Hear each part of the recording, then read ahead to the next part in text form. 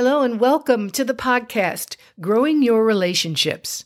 I'm your host, Michelle Castelli, author, speaker, and relationship coach.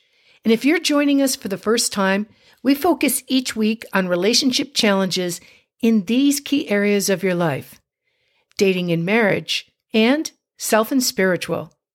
And a special thank you to all of our returning listeners.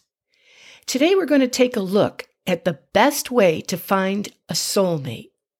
The term soulmate has been used a lot in our culture.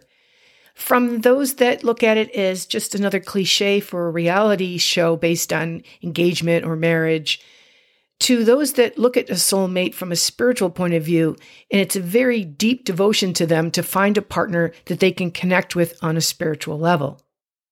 Today, we're going to focus on that deeper spiritual level, because when we're referring to soulmate in this podcast, we're talking about going to the source of the word soul and how we can best find our soulmate through that source.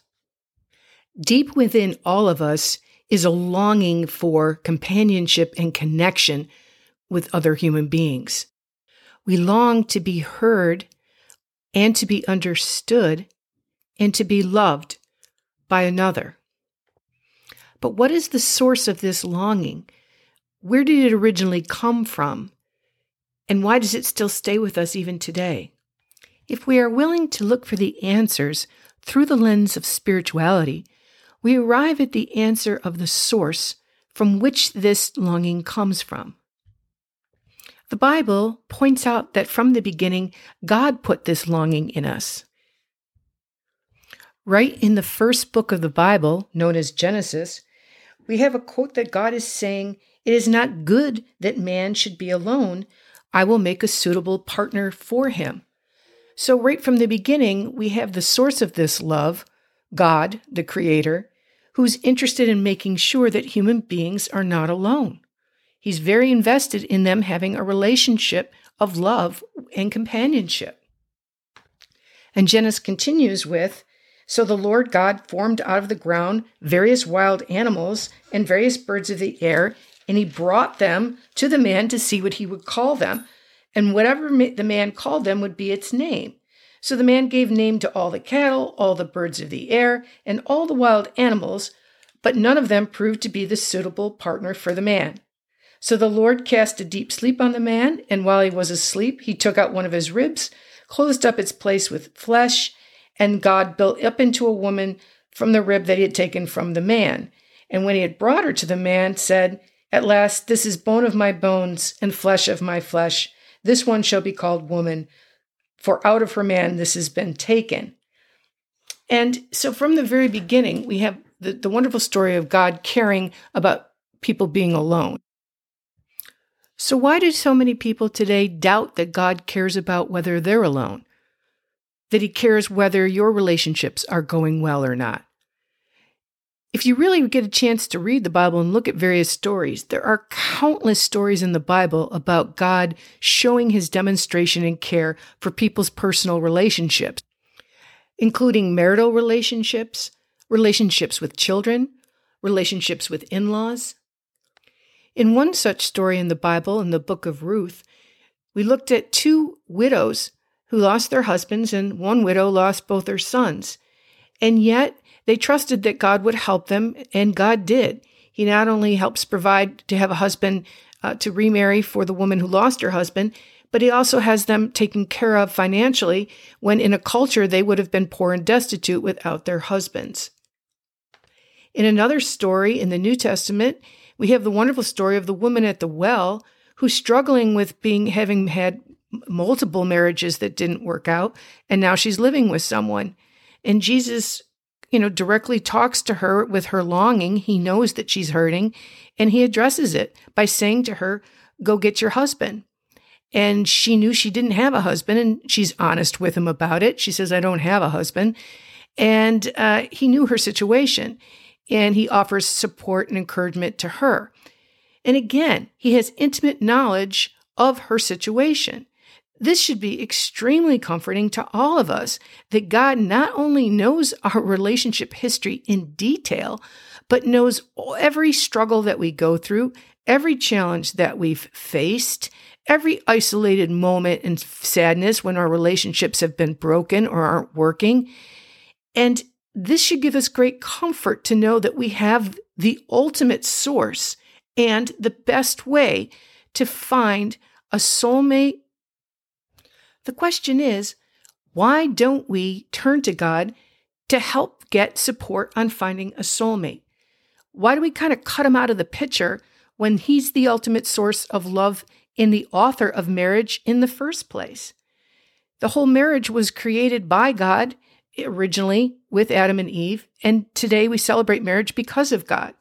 And yet it's fascinating to see people running around trying to find all different kinds of sources, human sources, to give them the information they want on how to find a soulmate instead of directly asking God, who is the source of marriage. When was the last time you have talked to God about your relationship situation? If you're longing to find a soulmate, have you been talking to God about your struggles? Have you been sharing that your questions about why maybe your previous relationships haven't worked? Because again, we need to be directly honest with ourselves when we're talking to God, and we need to be willing to listen and hear some of the things that maybe we won't want to find out about how we are aiding in the problem. And again, that's sometimes why people don't turn to God, because they really don't want to hear what they're doing wrong in their relationships. They want to just jump from relationship to relationship and try to figure it out on their own. And then they're left confused and depressed that things and patterns keep repeating themselves over and over again. But if the thought of opening up your relationship talk to God is either uncomfortable for you or scary, you can begin by talking to other people who you know do talk to God and ask them, how they go about doing it, how they share their relationship with God. Sometimes talking with other people and how they share can help get you more comfortable for you to share. It does involve setting aside some private time alone so that you can just be with God with no distractions, no cell phones, no computers, no anything, just quiet. And people will say, well, I don't hear anything when I'm in the quiet. I don't hear God talking to me. God only talks to, some holy people, or he only talks to special people. He doesn't talk to me. But again, how willing are you to be open and listen? And it takes practice. Sometimes we just go into a room and we sit there and we let our thoughts go and we don't hear anything in particular. We just hear silence, but we're learning to let go of distractions. And the more that we set aside time to be with God, whether it's a walk in nature, whether it's in the privacy of our own home, it's making that commitment to want to spend some time with God. And what does happen is God rewards that time that we spend with him by starting to give us that inner tugging, that sense that either things are right with the current relationship that we're in, or they're not right. And when they're not right, you'll start to feel a disconnection with the partner that you're with. You just can't put your finger on it, but there's a feeling that things just aren't right between you, that you really aren't going to be good spiritual companions together in a married situation. And again, that comes from that willingness to share with God, and then you receive that inner sense of either peace and well-being in your relationship, or a sense that things are not right, and to take a look at what some of the issues are. Now, again, all relationships have problems. It doesn't mean that because you're starting to sense an issue in your relationship that you need to end it. But I'm referring to that overall sense that the relationship itself is not healthy for you, is not putting you in the right direction. Perhaps you get a sense that God is telling you that the relationship is dragging you away from a relationship with God. And so he's not going to bless that relationship.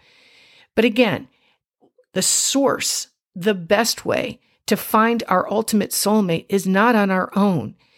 You can do dating apps to actually physically meet people, but if you're looking for a spiritual companion, dating apps aren't going to give you that. God is going to give you that, because God is the one that knows your soul, knows the soul of the person that you are in a relationship with, and knows what both of you are needing and longing for. There is no other source that does that for you. So I encourage you this week to try something new if you've never done it before and share your relationship with God in a quiet space. Be willing to pour out all of your concerns and your challenges, as well as some of your successes too, and just get some of that sense of letting go of distractions around you and that desire for intimacy with God. For as we get closer and more intimate with God, the more we become aware of our human relationships and whether or not we're on track with those. I thank you for joining me today. For more information on relationships, challenges, and tips and tools, go to my website, michellemcastelli.com. That's CASTELLI.com. Or send me an email so I can hear about your thoughts and questions. My email is michelle@growingyourrelationships.com. Have a great week.